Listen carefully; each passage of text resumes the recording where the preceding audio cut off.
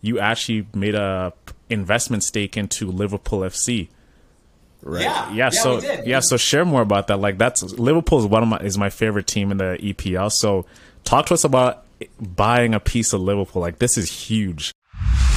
Man, I think, to be honest with you, although it is I'm very grateful, one, to become the first black man. But, anything when you become the first at something, one, comes with a lot of pressure, right? And number two, although I'm very grateful to raise that $1,070,000, I think it was also some type of shame and guilt that came with it as well, because it's like, wow, we're talking about $1 million, right?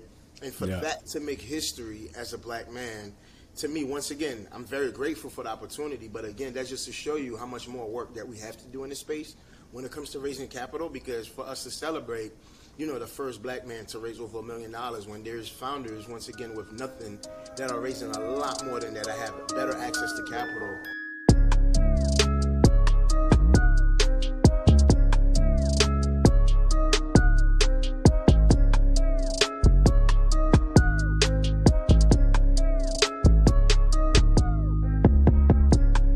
So let's get to our next podcast guest, man.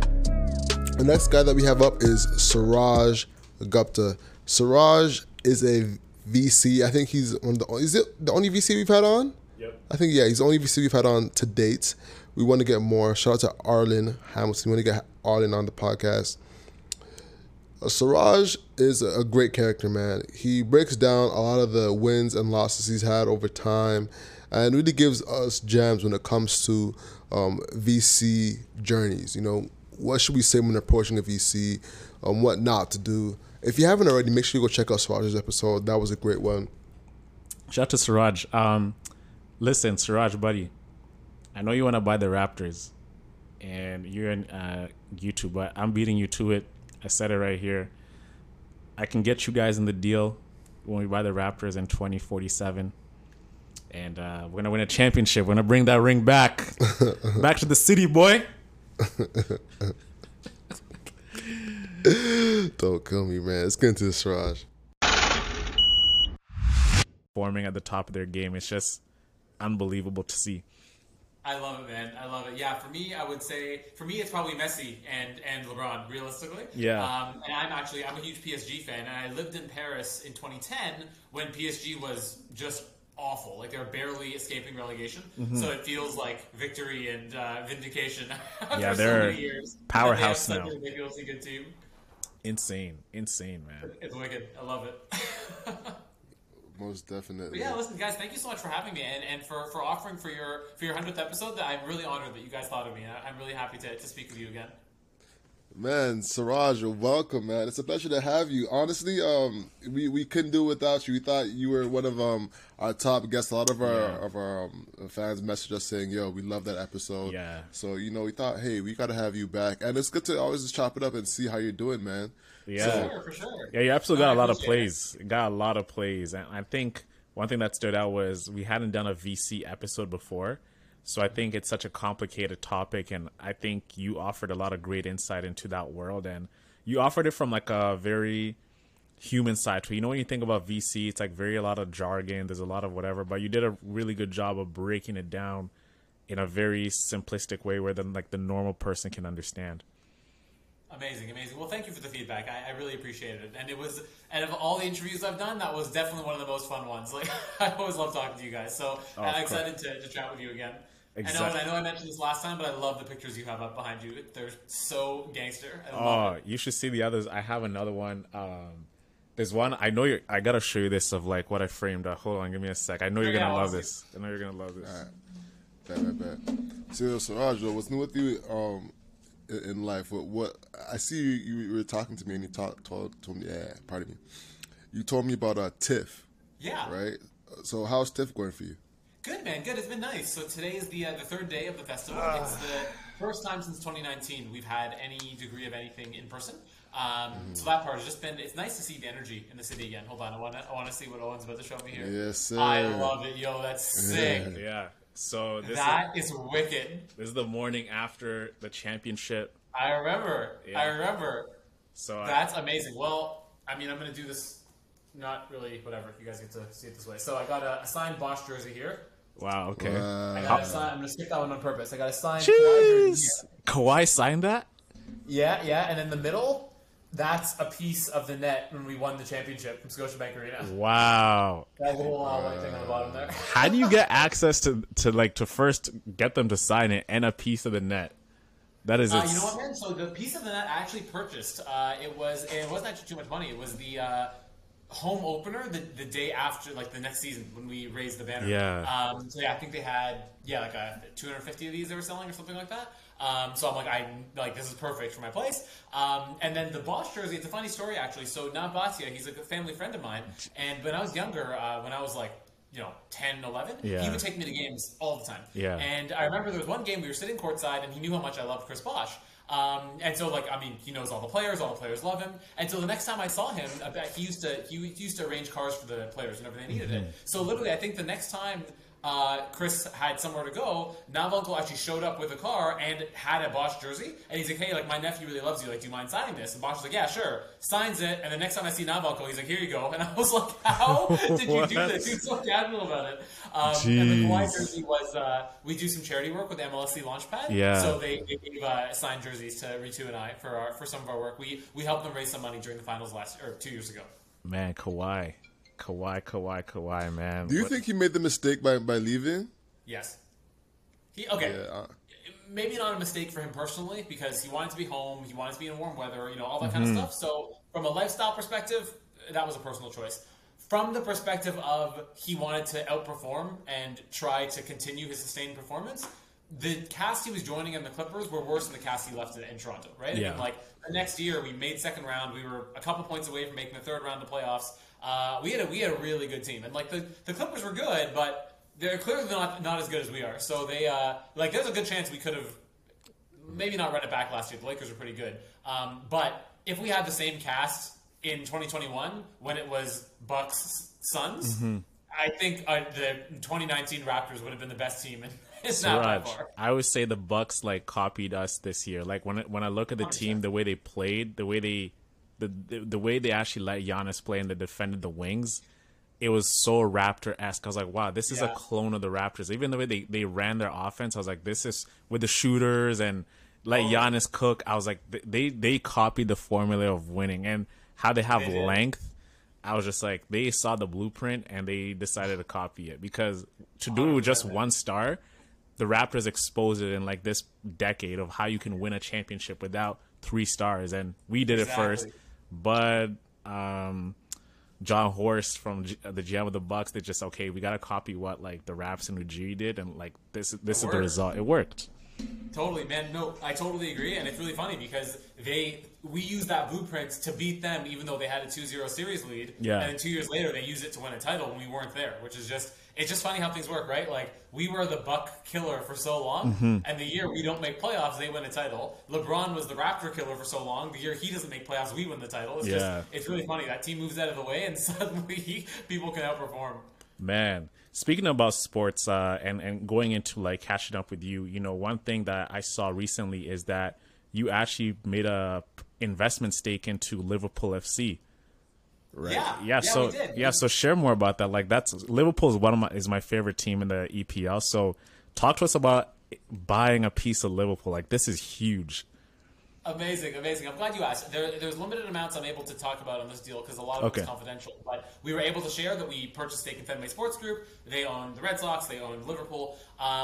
Honestly, they're one of the premier sports groups that are out there. Obviously, as a Toronto fan, it was very strange to be purchasing a stake in a non-Blue Jay team. But honestly, it's a dream come true for us, right? To have exposure into sports franchises. Sports franchises are in a funny place right now because a lot of them are very fairly valued, a lot of them are undervalued, but a lot of them are getting to a point where the valuations go a little bit crazy. But this really interesting phenomenon kind of happens when you have minority ownership with sports teams in that often, and this is going to change, but right now we're in a place where people can often negotiate a minority stake at a discount to what the whole team is worth. Yeah. And the funny thing is when a team decides to sell the entire team, think about it, right? We live in Toronto. In our lifetime of living in Toronto, we haven't really seen the Raptors be for sale. Maybe it happened once when Rogers and Bell purchased them. And it's probably going to be a while before it happens again, right? So if you're a exceedingly rich billionaire that lives in any given team, you probably only have 2, maybe 3 opportunities maximum to buy the entirety of your favorite sports team, right? When they're selling the entire thing. Which means that you'll probably pull a Steve Ballmer and pay a crazy amount for them like he did with the Clippers. So there's this interesting strategy you can do in sports right now where you can buy minority stakes in small teams that look like there's going to be a control sale soon and then bank on someone wanting to pay a massive premium because they just want to own the team, right? And so the Red Sox looks like, and for kind of Fenway Sports Group, it looks like there's a lot of potential for either maybe an IPO one day, maybe, a big exit. This is hearsay, but I think that was part of the calculus as to why LeBron also decided to purchase a stake in the team. They're expensive, but they have a lot of potential, and they have a very, very strong brand. And Liverpool specifically, like, historic team, right? If you're going to pick a few EPL teams to buy, they're one of, 5 maybe, if you want exposure to, maybe 6 now. And I mean, like Mo Salah, he's one of the greatest players on earth. I love that their best player is from Africa and not from Europe, not from South America. Like, I love that he's an Egyptian player. Everything about them is just is really intriguing. So we're really excited about that investment.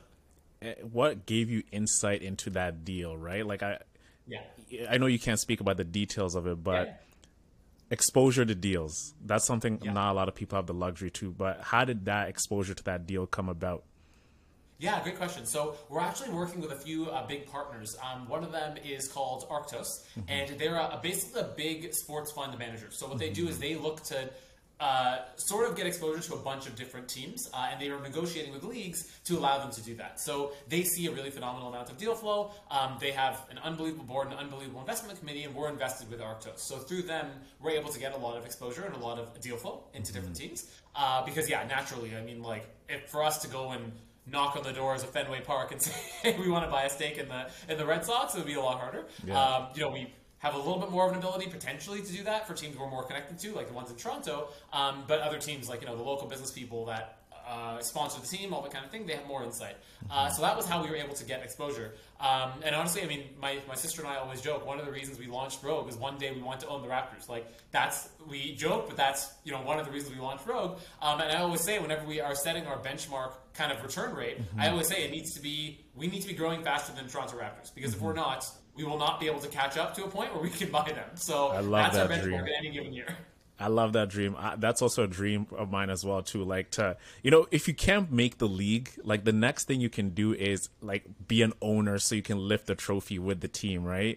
Totally, I think every entrepreneur who's an athlete of some sort wants to, like, still be part of athletics, and ownership is the gateway there. So you got to hustle harder, right? To be able to, like, get that ring, kiss it, and look at it as, like, I'm a champ, right? So 100%, man. 100%. I totally agree. So we're excited, and the Raptors will definitely be in our sights one day. One day. Awesome, man. So what's one of the things you're working on? We've been gone for almost like a year now. So walk us through some of the things you've been working on. Yeah, definitely. So honestly, it's been an encouraging year. I think things are finally starting to improve. As you guys likely remember, last time we spoke, I was kind of, it was all hands on deck all of the summer of 2020 for the family business on the real estate side. I've been kind of spending more and more time on Rogue deals, which has been really nice. We're very lucky that the companies we've invested in have just absolutely rock star ownership and management. So the companies perform very well despite the disruption that was the pandemic.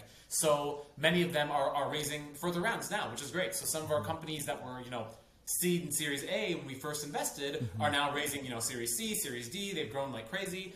So a lot of that has been actually keeping us busy. A few of our companies are raising funding right now. Some of them we've been able to bring them, new investors on board, bring them new customers, new partnerships, things like that. So it's been quite a lot of fun. It's been nice to see the journey go from the very beginning, evaluating the company, trying to understand what they're doing, trying to understand their potential, and then seeing that multi-year journey where they realize their potential, and then kind of the value we can bring, where we see partners we can introduce them to and things like that. So that part is really cool. I mean, like just today, I was having lunch with a good friend of mine from university, and he works in renewable energy, and we have a portfolio company that's in renewable energy, and they've now grown to a point where it would make sense for them to speak. And that part's just really awesome, because I've been friends with the guy for, 10 years or something more. But now we're kind of perfectly positioned where this company can speak to them. So I texted the CEO. I'm like, okay, I have someone you need to talk to. This is going to be awesome for you. So it's kind of nice to see the companies grow and see the value we can bring to them as they do.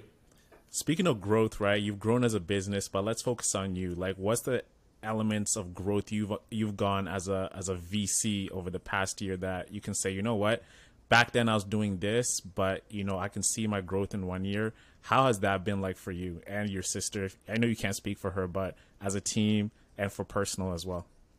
Yeah, Owen, that's a great question. I think it's a mixture of different things. I think one thing I can definitely appreciate is that so actually, funny enough, Rogue's 4-year anniversary was a few days ago. September 5th Congrats. was the day we incorporated. Yeah, thank you. Yeah. And one thing Ritu and I were both discussing is that, we're very lucky and we're very blessed that 4 years into it, we've been able to see a very drastic difference in deal flow. I mean, like you guys mentioned, right? When I launched Rogue, there was no chance we would have had a crack at Fenway, right? At Fenway Sports Group. It wouldn't have happened. So we're very blessed that now we've hit a point where we're seeing really amazing deal flow. We're seeing kind of some of the top tier deal flow in the world. And also the companies that we invested in that were smaller, Canadian, what have you, we're kind of trying to help them grow to a point where they can be in that kind of upper echelon as well. Yeah. So in terms of growth as a VC, I would definitely say that that's one of the things that we feel very lucky about, that we're now kind of privileged to be sharing the stage, sharing the conversation, sharing cap tables with some of the most premier investors in the world. Granted, we're not necessarily writing the gigantic checks that NEA and Andreessen and these guys are writing, but being able to see the same deals is really amazing, and it's nice to see kind of how that changed every year, right? The first year was very, very different. Second year a little better. Third year better, but then COVID hit, and now this is kind of the year where all the pandemic delayed deals are hitting the market, and we have the luxury, I think, of choosing between some of the better ones. Nice, man. Nice.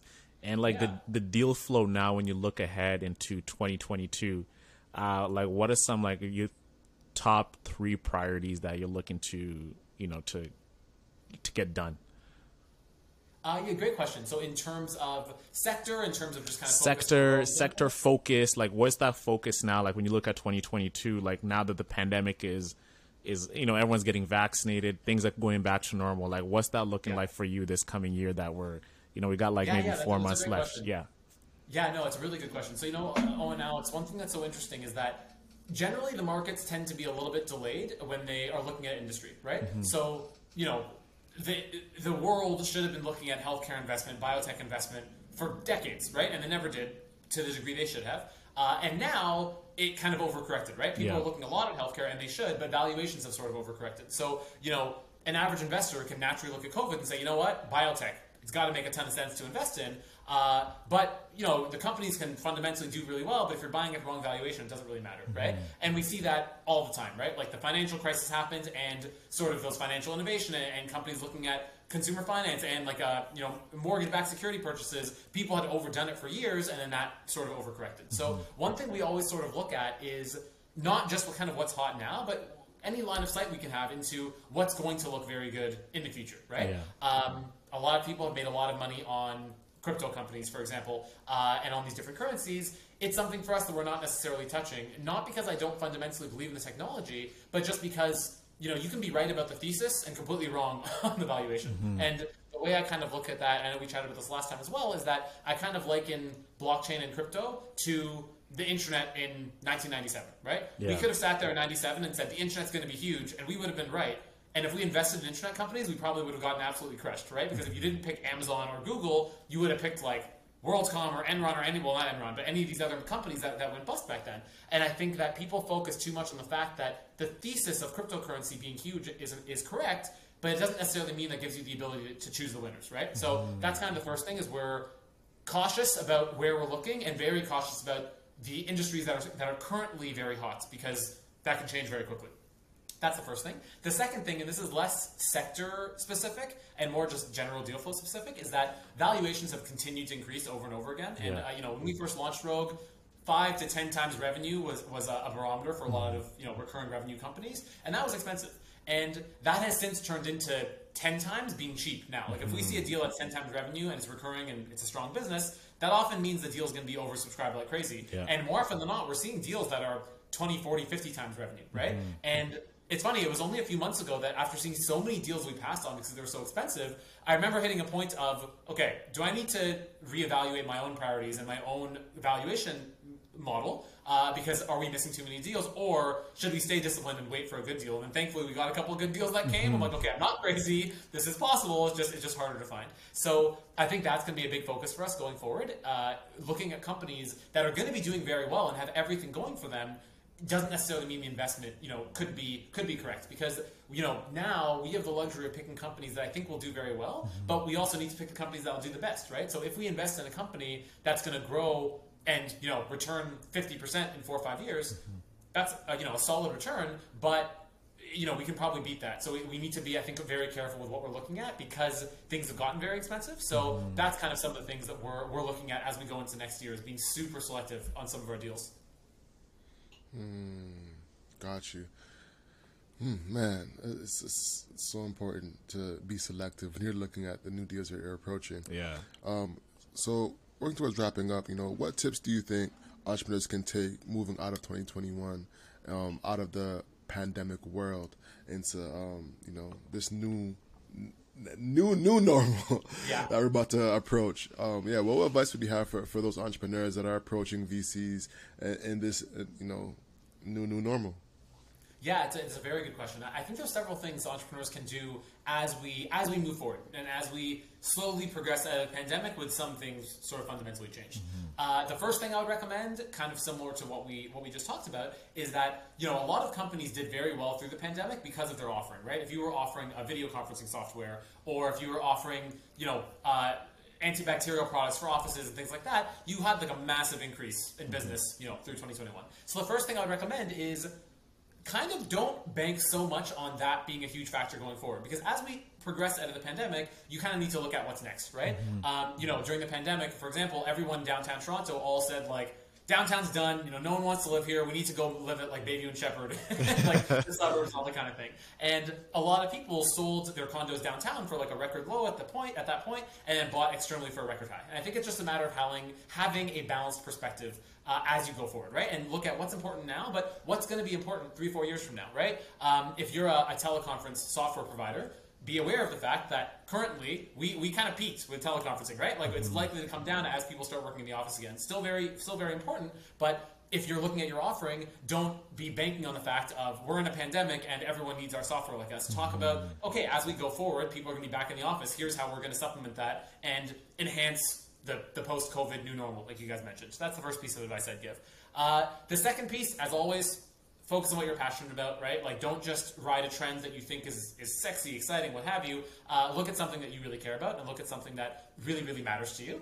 And the third thing, and this is going to be increasingly important as companies continue to grow, is just sort of managing the pandemic, right? Like, most companies that didn't do well through the last couple of years, a lot of them reasonably had COVID to blame. A lot of them had kind of a backup, right? If you didn't do well during the last couple of years, you go, oh, well, it's COVID, right? Nobody did well. So being able to really tell a story about, why you are, where your competitors are, and how you're going to outperform going forward, and keeping in mind everyone's saying the same thing. Everyone is saying, well, COVID caused X, Y, Z. So just know that that's not going to be something that makes you stand out. So really, really having a good story to tell, and also being aware of the fact that, most VCs stopped their investments in March 2020 and only really started them like a few months ago in serious capacity. So there's a lot of excess deal flow that didn't get funded that you're now competing against. So you really need to make sure you can stand out and know your competition well in order to raise money right now. Speaking of hype, did you get into Doge at the time? It was like, you didn't get into Doge, right? Definitely not. Yeah, he's like, hell no.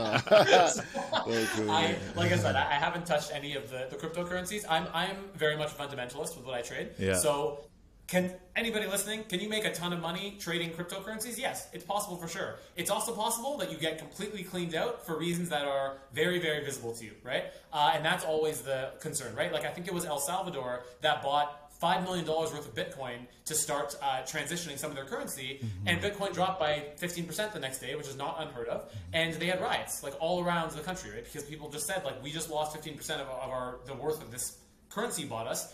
This isn't fair. And that's the thing people need to keep in mind, is that these things aren't trading on fundamentals. They're purely trading on supply and demand, right? So if some guy on the street is willing to pay you, $10 for this bottle of water, doesn't mean this bottle of water is worth $10. It just means in that moment, someone was willing to pay that price for me. But as you get more exposure, you're going to kind of gravitate towards where supply and demand metrics should be. And right now, it is very much just driven by a lack of fundamental value. So that's where I caution any investor, because I know crypto, it's very loud in the media right now. It's very accessible. It's very easy, seemingly, to make a lot of money. But right now, investing in those things is not that far off from gambling. So you just need to never invest any amount that you're not okay with going to zero, and you wouldn't lose sleep over it. Because if that's the amount you're looking at, don't do it. Great advice, man. Big facts. Listen, man, Siraj, it's been a pleasure. Where can people find you? Listen, a few different places. Rogue Insight Capital, that's our website. Companies, if you guys have anything interesting, go over there. There's a contact us form. You can definitely reach out. Otherwise, Instagram, LinkedIn, I'm always available.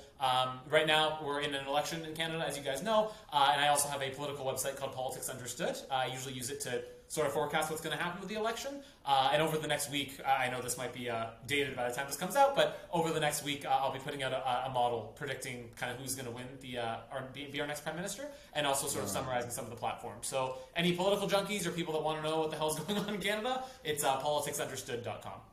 Definitely, I'm gonna check that out. Yeah, me too. That'll be linked below. Yeah, I've been following politics since Trudeau just called a election out of nowhere. So I've been looking for some place with a great objective. So I'm gonna check you out. Good. Yeah, I'm gonna. So it's Saturday today. I'm hoping to have the article published Monday or Tuesday. I'll email you both when it's done, and it'll be up there. And my article is effectively going to summarize kind of each party's platform. And everyone gets, there's so much information. It gets so convoluted, right? And I know even for me, you have to do a lot of research to figure out who resonates with your values. So my goal usually in these kind of campaigns is to summarize that for voters so people can really understand what I'm voting for.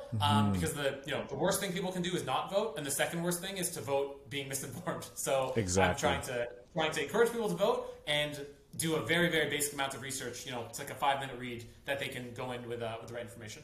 Facts. Amazing. With that being said, ladies and gentlemen, hustle is what you can control. So control your grind and control your life. This is our 100th episode. I'm Alex. I'm Owen Osinde. I love it, guys. This is Suraj Gupta, and I really appreciate you guys having me. Congratulations. 100 episodes is no joke, and looking forward to talking again at 200. All right. Let's go. All right, y'all. Peace. All right, guys. Take care. Man, shout out to Siraj. That was a great episode. Siraj bought Liverpool, bro.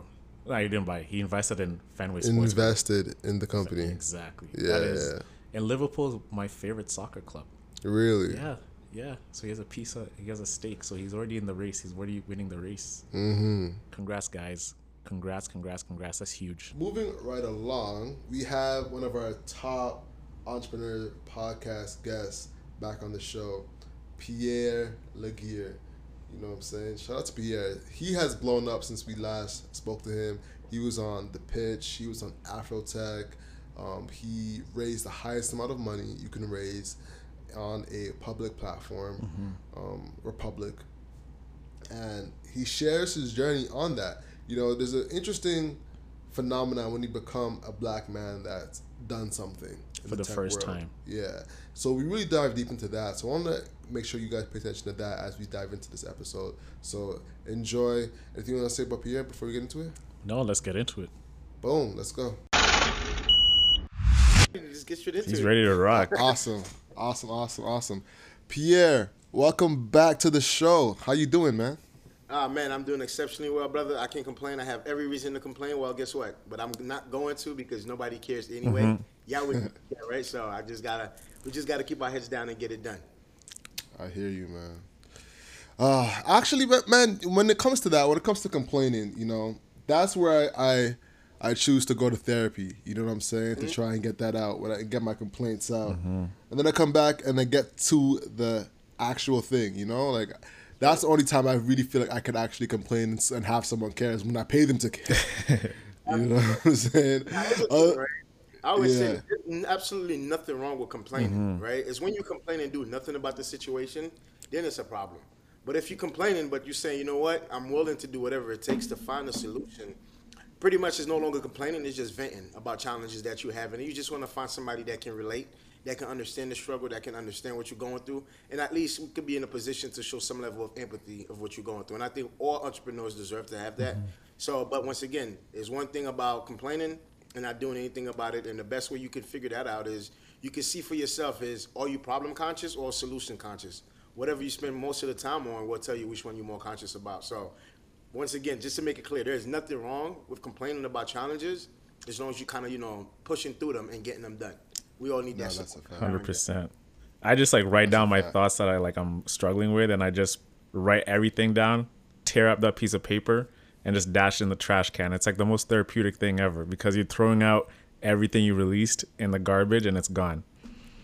I like that hat. Definitely. I like that. Yeah. Because I do the same thing, but, I do it with words and just kind of tell out the universe, whatever is good for me, welcome in. Whatever is not good for me, I exile them, let them out. 100%. They don't belong man. in it. 100%. That's a fact. So Pierre, man, yo, you have had a hell of a run since we last chat, Oh, yeah. So let's talk about it. One of the biggest things that we can talk about is becoming the first man to raise the most amount of money you can raise on Republic. Walk us through what happened from your perspective. Man, I think, to be honest with you, although it is I'm very grateful, one, to become the first black man. But, anything when you become the first at something, one, comes with a lot of pressure, right? And number two, although I'm very grateful to raise that $1,070,000, I think it was also some type of shame and guilt that came with it as well, because it's like, wow, we're talking about $1 million, right? Yeah. And for that to make history as a black man, to me, once again, I'm very grateful for the opportunity. But again, that's just to show you how much more work that we have to do in this space when it comes to raising capital. Because for us to celebrate, the first black man to raise over $1 million, when there's founders, once again, with nothing, that are raising a lot more than that, I have better access to capital. And you kind of reflect on it and say, okay, yeah, I am grateful for being the first black man to raise that money. I'm grateful for even somebody that looked like me can actually achieve it. But when you really, really look deep down into the details, you're like, wow, the things that we're all celebrating is like, we shouldn't have to really celebrate a first black man to raise $1 million on a crowdfunding platform, right? Because what that tells the world at the same token is like, oh, yeah, black people do have the ability to build businesses as well. To me, I think that we're a little too advanced. In 2021, we're talking about the first black man to achieve anything. To me, I find it it's a little uneasy to deal with. Yeah. Because I feel like, that alone shouldn't be history. That should be something just like it becomes second nature. You have a great business, we think that has a great potential return, we'll love to invest, but we live in a world, or we live in a society where we all understand the challenges that black founders go through to raise venture capital. Again, right, if you just even listen to what I'm saying right now, it kind of sounds like I'm complaining, but it's not a complaint to where I'm saying, okay, hey, look, I'm just stuck into this problem. But for me, it's, okay, well, what's the solution that we need to do, to make, raising capital a lot more accessible to founders? How do we educate, our community to be more up on game about crowdfunding? Because again, that's something that our community is not aware of. Investing alone is not something that our community is very aware of. So if we can really, really start creating better opportunities where we can educate and empower founders and people of color, the power of investing, I think we can really start changing that narrative. And it will go from Pierre becoming the first black man to raise $1 million to a bunch of million founders are raising $1 million through crowdfunding through their own community. So, but it was a great experience. At what point during the whole hoopla of you actually achieving the goal and then realizing, damn, like this should not be it? Because at one point you're like, you're jubilant about it, but like how far along did you start feeling that this is not a good feeling to have? Absolutely. I think, around the same time last year in July, that's when the news came out. But I remember that was around the same time, the country was pretty much upside down with George Floyd, right? There was a lot of racial unrest. And I think that also kind of helped with the campaign. And again, it just felt like a lot of people really saw this as an opportunity, because remember, everybody felt like, okay, well, we need to do more. We need to do more. And I think that drove a lot of people to see what we were doing, to say, okay, well, hey, there's a minority founder right here really trying to build something. So in a sense, it kind of felt like, I don't want to use that word, but it kind of felt like a lot of it may have been pity money, right? And then, but you're also thinking about it in the term of what George Floyd went through, what had to happen for the world to kind of really open up their eyes to say, okay, well, let's just do more. You understand? Black men literally had to get killed in front of the whole world to see, for people to be like, okay, well, what is it that I can do better? So I think if you take that entire time where we was going through this old racial unrest and, you trying to build a capital, I think not just me, I think a lot of black men was feeling less than around that time. And it wasn't just necessarily around that time, but, you know, before that and continue on, a lot of black founders, a lot of black men or black women are feeling less than. So when you get a moment of where you just watch somebody that look like you, that could be an uncle, that could be a brother, right, get murdered in the street, and then now turn around and everybody say, okay, well, let me help and help this founder. Although, again, I was very grateful for it, but did it have to, like, did we have to have that level of sacrifice of a black man being brutally murdered in the street for people to turn around and say, okay, well, how do we support Pierre, right? So a lot of it, for me, it was like, okay, well, who was those supporters? Very grateful for them again. Okay, did they invest because they saw something great in this company that can actually bring them a return? Or did they invest simply because they're like, oh man, yeah, black men is getting killed at an alarming rate. Let me put some money in there just to help this black family. So just kind of like dealing with that emotional roller coaster of both is, yes, it was a good feeling, but at the same token, it had you really sitting down, head down, questioning myself, questioning my existence, even questioning my own journey. Alex, this is what we spoke about a couple episodes ago with corporate ties, with let's do more for, what's the diversity hiring? Let's do all these black initiatives. And there's a couple we were like trying to get a part of. And then I think we reached back out to them months later and the energy was different. Absolutely. Yeah. Did you notice a crescendo in energy? Like for us, we had all types of brand deals that were coming out, and people reaching out to us from unicorn brands. And at first it was, yeah, we love what you're doing, and slowly but steadily it started to just fade as the news cycle started to turn. And Absolutely. I was like, man, what the heck is going on here? Was it like that for you? Absolutely. I experienced that for sure, and what I call it, there was a lot of, fun. That was really selling a lot of lip services around that time, because they just felt like there was an opportunity for them for publicity, right? They want to kind of put their name out there. Oh yeah, well, this one we're doing more for minorities. Oh, this one is doing more. But reality, when you really put them to the test, everybody was just, it was just a moment to everybody to tap in and get some type of publicity around their fund or what they were doing. But I know hundreds of founders that, reach out to those funds and really didn't get anywhere. And it was just like, okay, now, it's not hot anymore. It's not a hot topic anymore. Everybody like, let's just go right back to regular business, So until another story drops. Absolutely. That's all it was. But however, to those other funds though, that was really, really stepping up, right? We want to definitely give them, more power to them. We want to say thank you to them for really stepping up to the plate and feel like, it wasn't just a lip service. They really wanted to do more. Like, if you look at investors like, Hustle Fund, if you look at Arlen Hamilton, you understand, if you look like Republic, like all those funds, they didn't just kind of sold a lip service. The thing about it is, in the funds that wasn't part of that lip service that they were selling, it was funds that was already going towards helping minorities anyway. So they was already doing the work. So when that, George Floyd happened, it just kind of highlighted them on a different level. But a lot of people just saw it as an opportunity to say, oh yeah, I'm doing more to help the black fund. But the people that really did more is the people that already was part of that mission. And when that time was right, they was able to really kind of gain from that exposure of showing what they were doing for minority founders. Yeah. Shout out Arlen, man. Her story and her journey is awesome, and she has a dope podcast as well, My First Million. So shout out to her. Arlen is amazing. Most definitely. So I want to talk about the pitch, because you're also on that, switching gears a bit. How was the experience on the pitch for you? Man, the experience on the pitch was a great experience, right? Although it was somewhat, every time I go to a pitch competition, and this is, if any founders listening here, they probably think like, okay, this guy Pierre is winning every pitch competition. He probably, 100% confident, like, and I'm here to tell you, man, every time I'm in a pitch competition, I'm nervous as hell. My stomach is bubbling. You're afraid of, like, missing out on words. You're afraid of kind of like, missing out certain points. But I think the more that I've learned to pitch from a standpoint of telling my story, right, the more I felt like pitching, like, where it's like, this is my journey, it just kind of felt natural, right? It didn't feel like, okay, well, let me say this so this investor can like me. Let me say it that way so investor could buy in. So it was just much more like, okay, how can I be the most authentic, Pierre, and really tell a story, not from a standpoint of where we will be in the future, but also what is it that led me to get into this business? What challenge that I've seen myself. So I think the more I was really kind of in tune with that, the easier, the pitch competition become, because it wasn't like now I'm competing for money. It just kind of felt like, hey, look, here's my story. Here's what I've went through.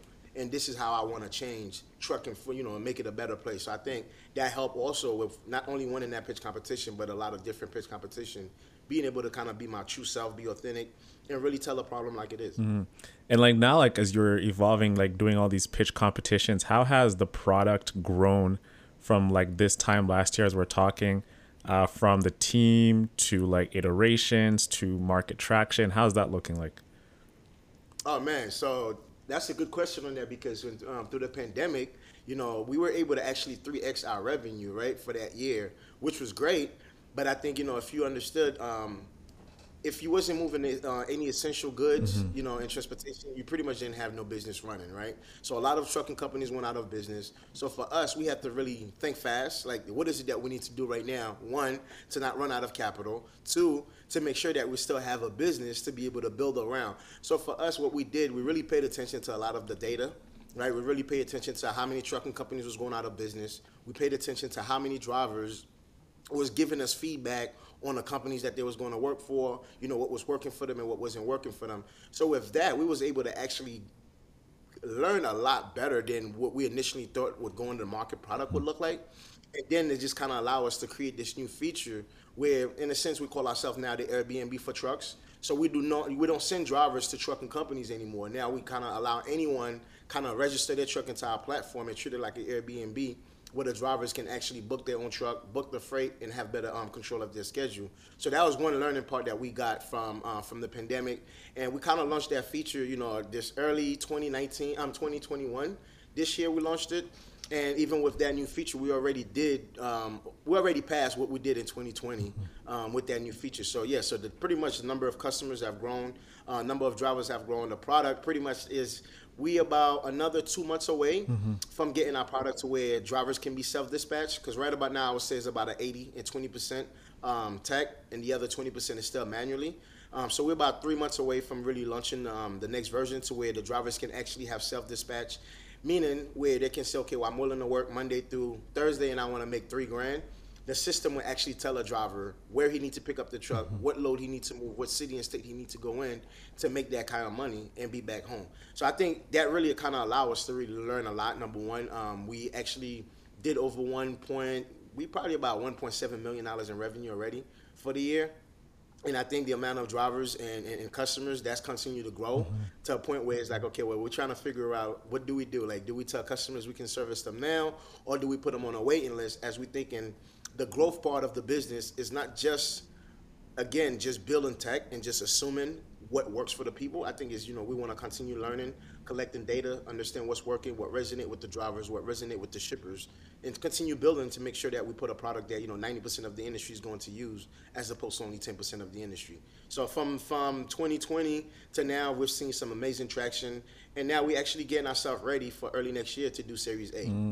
Yeah, that's huge, man. Like I was going to say, like, the thing with tech, it's you learn from actually talking to people. And I think a lot of people were so feature driven. You think this feature is gonna kill. Like you think this is the next big thing. But you actually end up finding out by actually just having these moments of serendipity, of conversations with drivers. That, hey, I think this will work. And then it actually transforms your whole product and it becomes like a whole new thing.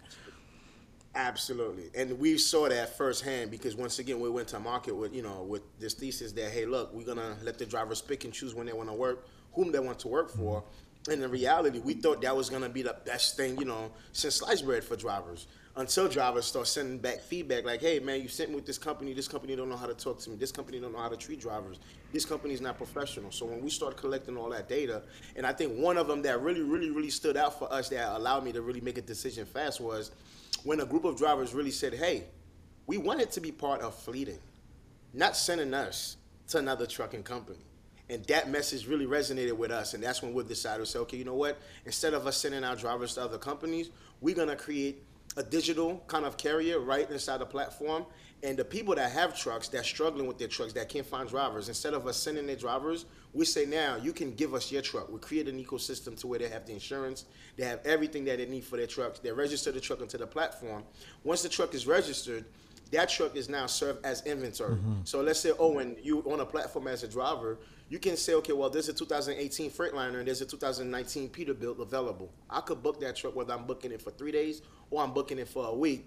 you have the ability to book that truck and kind of create your own schedule. So we create an ecosystem that allow everyone to win. The drivers have flexibility and better control of his schedule. The person that owned the truck that was already struggling, couldn't find a driver, now that truck is being maximized all the time. And of course, by keep doing that, we build that capacity, which the shippers are always looking for, that the industry cannot provide. So by us putting all these trucks under the platform, we aggregate the capacity, and we give the shipper the full transparency to kind of see where their freight is at, to see what's going on, you know, to kind of pretty much stay up to date on the deliveries. And the drivers, they have that peace of mind of knowing that they no longer have to spend 30, 40 days on the road. They can say, okay, well, I'm only looking to work 4 days and make X, Y, and Z and be comfortable. And that really resonates with a lot of drivers. Man, that's really interesting. The first thought that comes to me is, who takes the responsibility of insurance?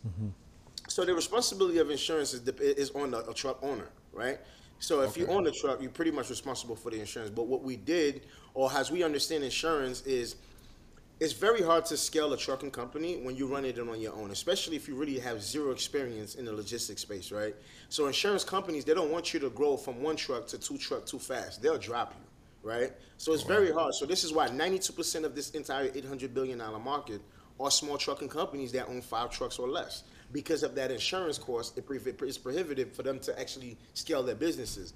So by us really purchasing that umbrella insurance for them, although they're paying for it monthly, but we kind of got it under the company's name as umbrella insurance. So when somebody registers their truck, based on the year, make, and model of the truck and the worth of the truck, it'll tell you exactly how much they'll be responsible for paying the insurance monthly themselves. But the thing is, remember, they don't have to pay that insurance out of their pocket. Remember, they pay the insurance every time the truck run. We deduct the fee for the insurance course for the individual. So that kind of give them that full flexibility where they don't really have to worry about the insurance. And the best part about it is, now if they want to go from 1 truck to say, hey, look, Pierre, I want to own 15, 20 trucks, our platform allow them to do it without worrying about the insurance dropping them because they're growing too fast. So it gives them the peace of mind of scaling their businesses. Not only that, but it'll also give them the peace of mind of running a logistics company passively, to where they don't have to deal with the day-to-day operation. They don't have to worry about hiring a driver. They don't have to worry about finding loads. They don't have to worry about negotiating contract. They don't worry about, you know, processing payment for the drivers. The platform really take care of all of that, and the truck owners just receive their passive income monthly. Unreal. Jeez. How is that passive, though? You said passive income. How? So it's passive.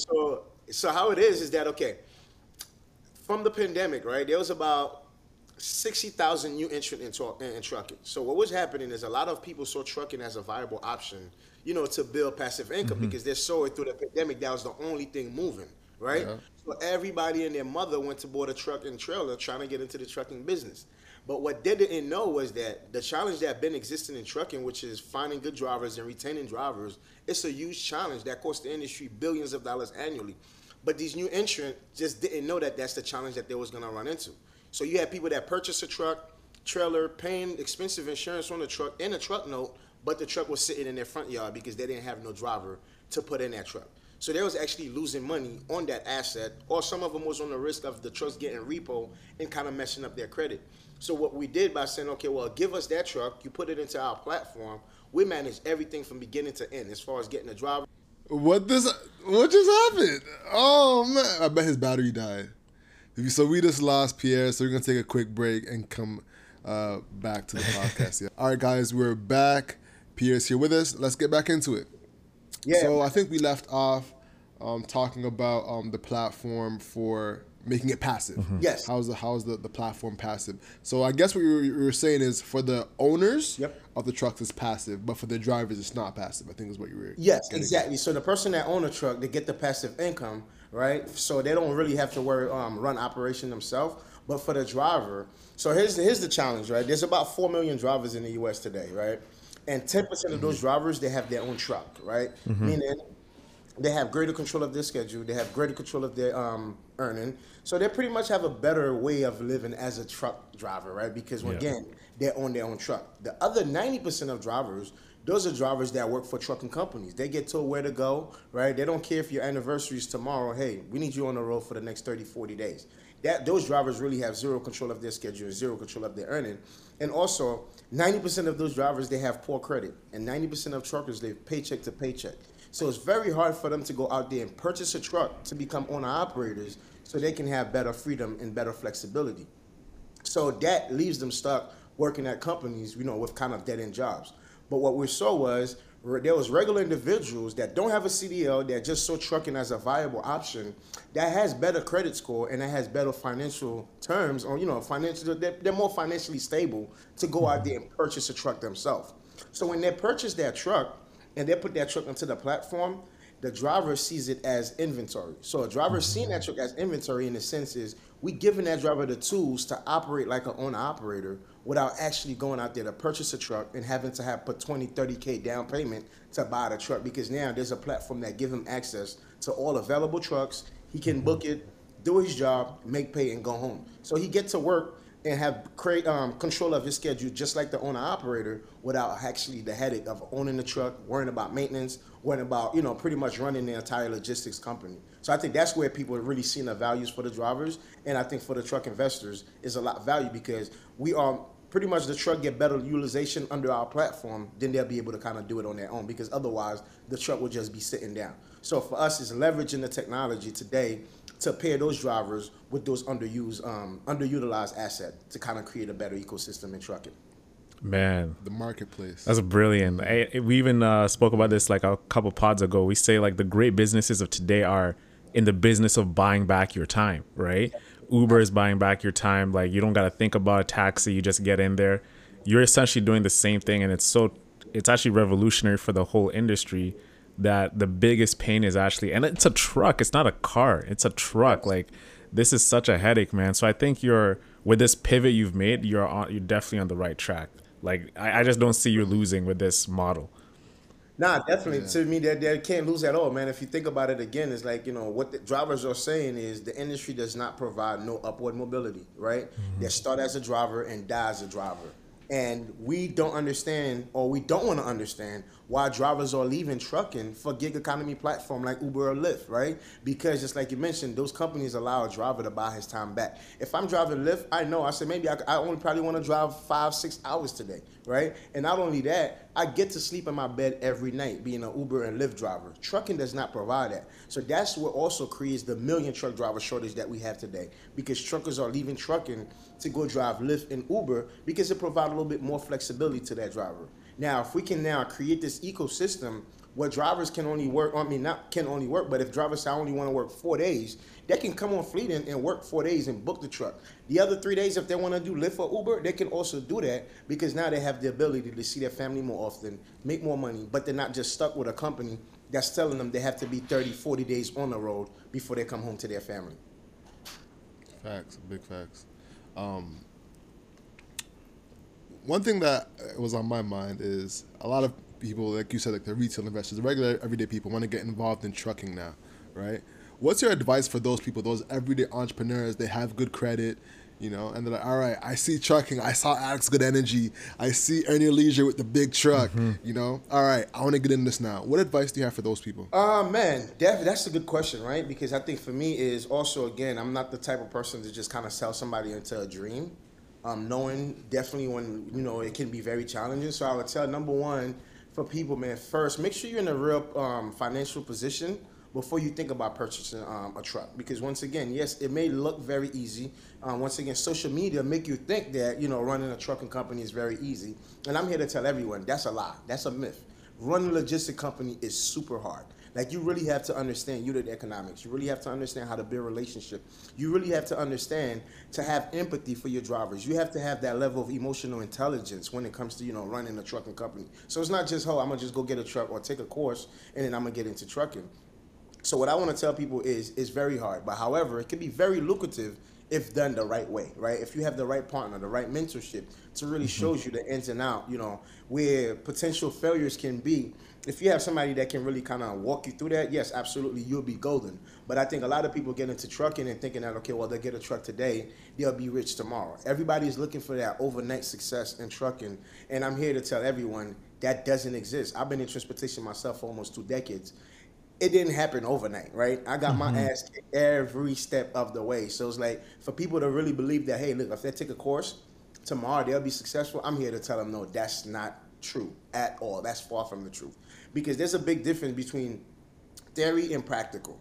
You can study all about you want about trucking, how it works, the drivers, the freight, and the truck. You put it together and start making money. But when it gets to practical, when that rubber hit the road, it's a different monster, right? Now you have to really understand, what do you do when that truck break down? What happened if there's an accident? What happened if my driver's running out of hours? What happened if my drivers cannot make that delivery to the shipper? You know, all those things that really come into running a trucking company is really just not that easy. And also another thing I tell people is that the number one guarantee that you will have in this business is that your truck will break down. And you want to be financially secure to solve that problem when it happens, because if the wheels is not turning, you're not earning. So if your truck, remember, if your truck break down, a truck dealership is not the same thing as a car, right? A car, you can take your car to the dealer, they say, yeah, come back tomorrow, your car will be done. Trucking, now we're talking about days, right? They could say, hey, man, by the looks of it, we don't think we're going to get to your truck until 10 days from now, right? That 10 day, guess what? Your truck is sitting down. And at the end of the month, the insurance company don't care. You can call them and say, well, my truck only ran 12 days for this month. Can I only pay insurance for 12 days? Nope. You got to pay for the whole fee. You can't call a bank and say, hey, man, my truck didn't run the whole month. My truck only run 12 days. Can I get a slack on my payments? No, they don't care. Rain, hail, sleet, snow, the insurance want their money, and the truck financing want their money. So I think it's very important people really understand the challenges in trucking. How do you really build a good company culture around their company, how to really hire drivers, how to really retain drivers. But for us, it's exactly why we're creating this, because we saw that people seen this as a viable opportunity to invest. But the problem is, the challenge is that they really don't know how to run a trucking company. You have drivers that have been in trucking for years, still don't know how to run a logistic company. So you think by just taking the course yourself, you're gonna figure it out that overnight? So it's not that easy. So I just want people to understand, yes, it can be lucrative. Make sure you have a mentor. Make sure you have a partner that really understands the space, that failed before. Not just being success, because again, in order to be successful in trucking, that means you got your ass kicked before, right? And you went through the pain point. So I think it's very important people kind of associate themselves with the people that's, number one, that's actually doing it, that's actually solving a problem, to kind of become part and be more educated, and not just go ahead and making blind investment because somebody said it sound good, because to you, or somebody said, you saw somebody post on Instagram how much money that they made in that truck. And a lot of time we are buying other people's lifestyle. We're not making those conscious decisions to say, okay, well, is this a good investment for me? And if this don't work, how does this affect my future? How does this affect now? So I think it's very important when people look at trucks, don't buy anyone lifestyle and say, let me go get in the truck as well because it sounds cool, because that's the new thing on the block. Make sure you're passionate about it. Make sure you really want to change something. Make sure that you want to bring something different, because there's a million competition in trucking. And you are no different than those other million carriers, right? So I think it's very important we understand that. And people just need to really understand the pain point and have that emotional intelligence and understand what works for the drivers, what don't work for the drivers, what work for the shippers, what don't work for them, and how do you create a better ecosystem that allow everyone to win. As long as you have a mentor that can really teach you those things, yes, absolutely. Trucking can be very lucrative, and it can definitely change your life. It can change your entire trajectory. Big gems. You have a major investor. You know, he's got crazy handles. You know, he's nice with it. He has a layup package that can just like, you know, no one can stop. Kyrie Irving. How did he get involved with Fleeting? Man, that's that journey right there was really something that was really, really amazing. So I know this investor by the name of Marcus Glover that I've met a couple years ago.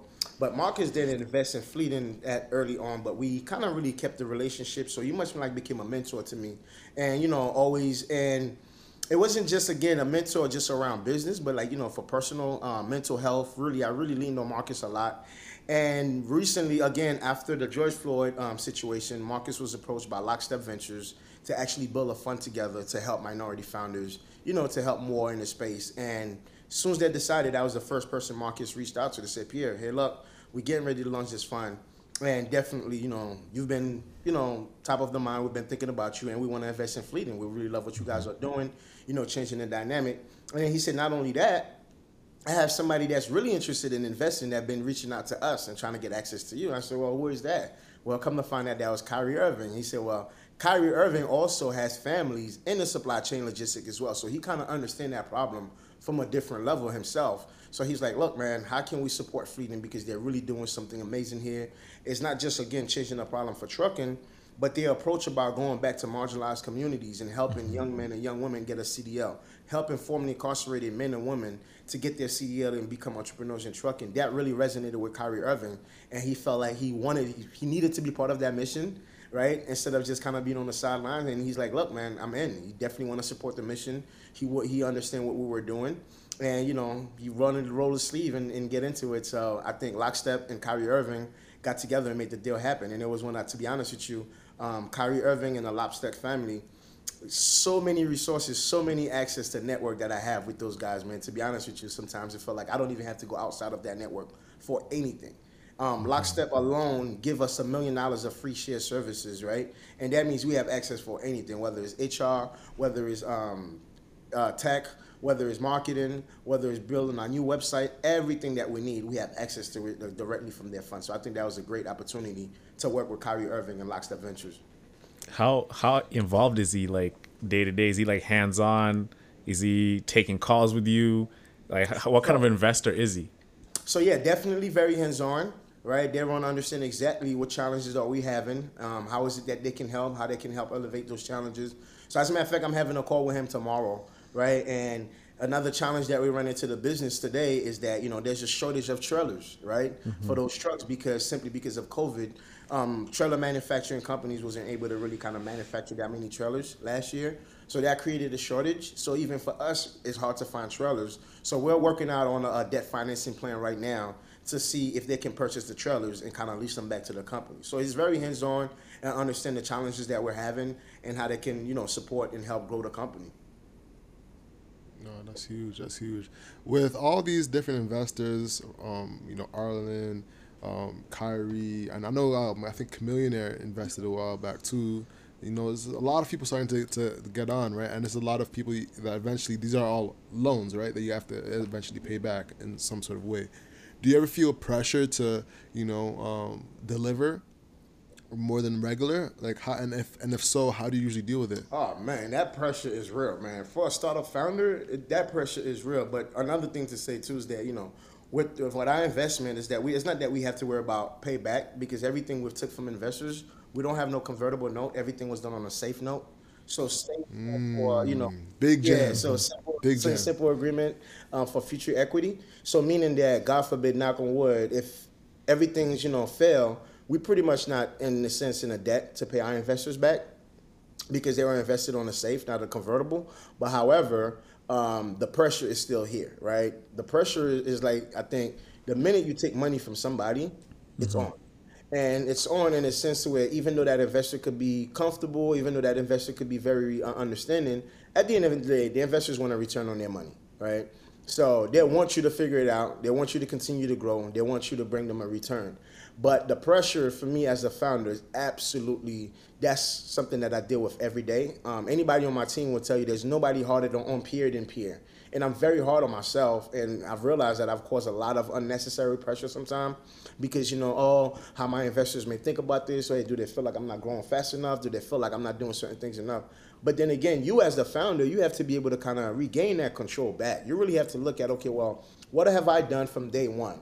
Investors give me money. What did I do with the money, right? What did I build? So I think for me, every time I look back on what we were able to do, to, you know, to, like I said, right now we're pushing to almost, you know, over $300,000 a month in revenue. So anybody say, yeah, I took $2.7 million from investors, but I turned that into a $300,000 a month type of business. So I think every time I look at it that way, it kind of helped me remove the pressure of feeling like, oh man, maybe I should be, you know, raising a $20 million Series A right now. But then I look back and I say, wait, hold up, we're only 2 years old. Why am I putting this much pressure on myself? But I think that's something that we do, or especially Black founders, because again, remember, we do not have that network of saying, hey, look, we got that rich uncle, we got that rich dad, or, you know, we got the rich network that we can just go into and get more capital if something don't work out. So for us as Black founders, it's like, you know, that pressure coming from like, okay, I have to execute. Like there is like, failure is not an option.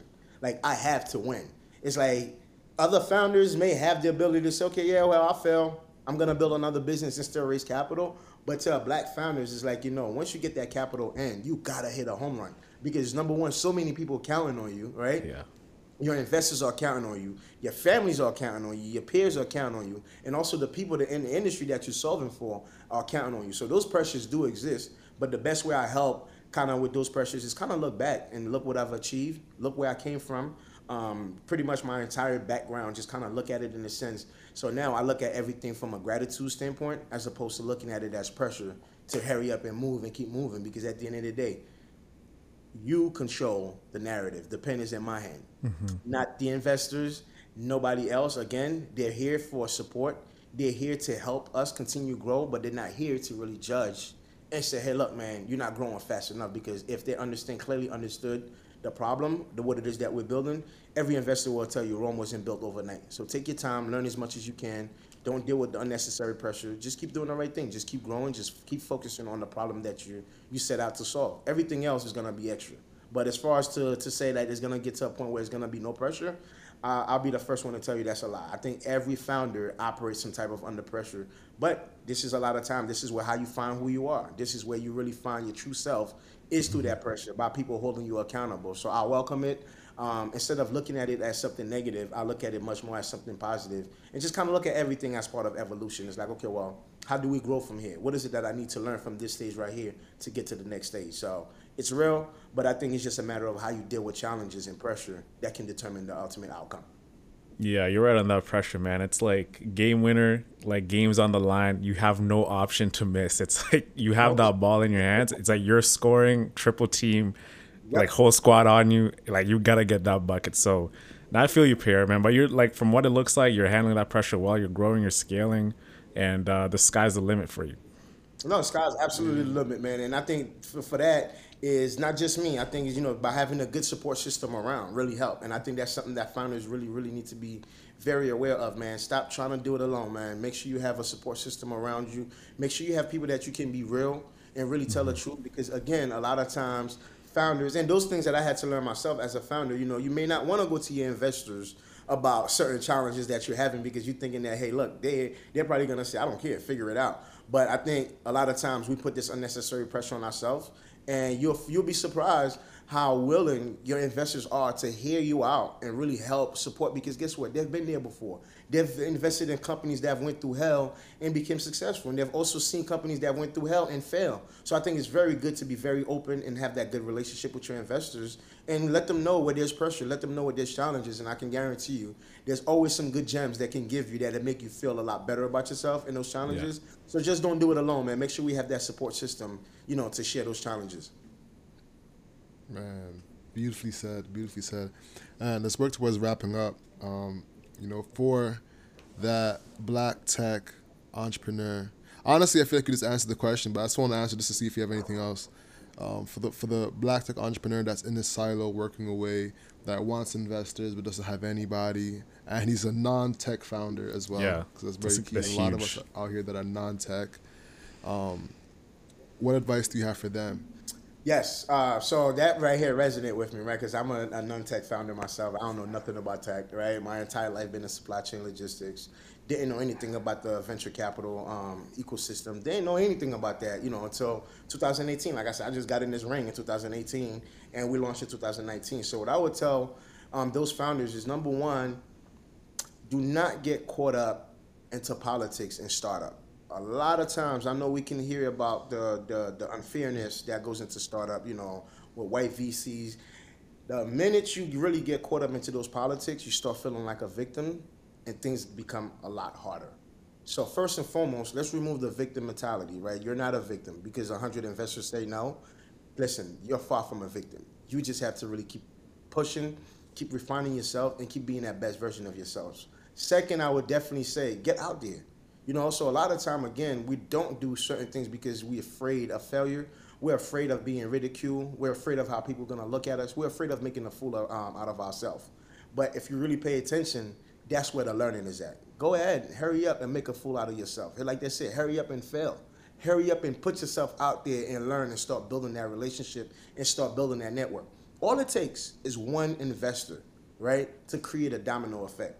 Because with that one investor that say yes, or even that investor that say no, you can actually build a network of investors with just one investor intro. Because if he passed, the way you go about it is say, hey, look, I know you passed. Do you know any other investors in your network that may have an appetite for where we are as a stage? 9 out of 10, that investor probably going to make 10 more intros to early stage investors for you. There you go. You still build a network that way. Same thing. If investors say yes, he's automatically going to share, what you have going on with other investors. So all it takes is that one investor. So a lot of times, us founders, we don't put ourselves out there, you understand, to get that right partnership. So without my advice to them, go to that pitch competition. You may not know how to answer those questions, but guess what? Keep applying yourself. That's how eventually you'll learn how to speak the investor's language. That's how you eventually build confidence. So put yourself out there. Go deal with the no's. Go ahead and let investors make a fool out of yourself, because it's going to happen. They're going to laugh at you. But it's okay, because, again, you have to start somewhere. Nobody woke up one day and just had this whole pitching thing figured out. Nobody woke up one day thinking, hey, look, I'm just going to go out there with an idea and raise millions of dollars. It takes work. But in order for us to really see the result, we have to start doing it. So we have to start failing. The sooner we start failing, the better we can start seeing some result. So all those founders out there, man, I'm here to tell you that, look, venture capital is not easy. It's one of the hardest things that you can do. But what's hard is not doing nothing at all. What's hard is really sitting on one corner and keeping yourself to yourself, saying, hey, look, nobody's going to invest in me because of X, Y, and Z. Us black founders, we need to stop negotiating ourselves out of opportunities. Go ahead, put yourself out there, get through the fire, deal with the pain point. I guarantee you the outcome is going to be a lot greater than you staying silo and staying in your own corner, don't want to speak to anyone because you think, they may not like your product, because you think they may not want to invest in you for whatever that background is. Once again, look at me as a prime example. Have zero background in tech.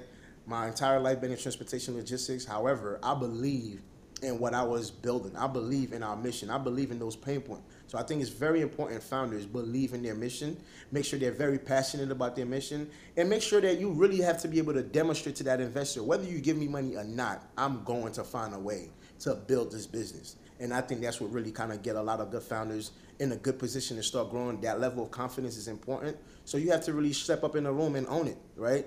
You're not looking for a charity check.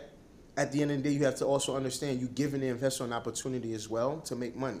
So the more we start looking at ourselves as an investment or as a charity check, we'll stop worrying about what people have to say. Because now when I walk in a room, it's not just somebody just give me $100,000 or give me $1 million. Well, guess what? They're still looking at it as there's a possibility that they can 10x that $1 million that they give me. So for the investors, I'm actually giving them an opportunity to invest in me and to invest in my product and my solution. So founders, you really need to look at yourself as that true leader. You really need to look at yourself as you are the only guy on this damn planet that's suitable to solve that problem. You have to have that level of confidence. And just don't let nobody get in the way. After that, pretty much, everything I would say is like to say that everything is going to be easy, but you start having that level of confidence. So when somebody tell you no, it goes from crying to celebrating.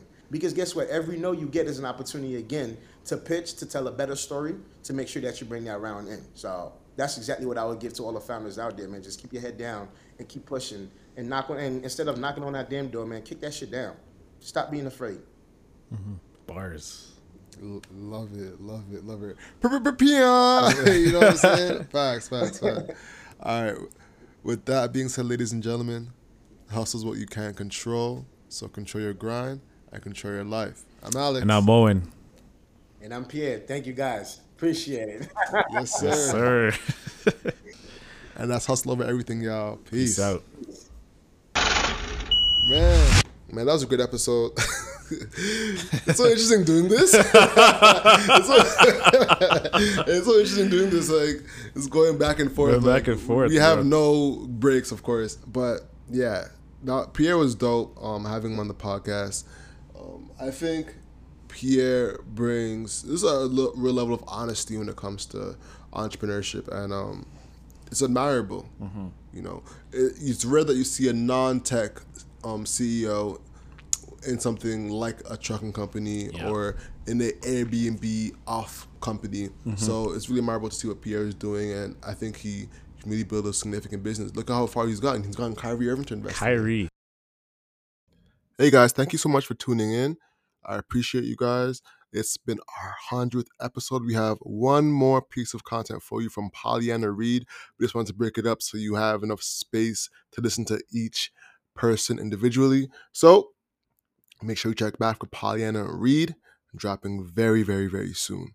All right, y'all. Peace.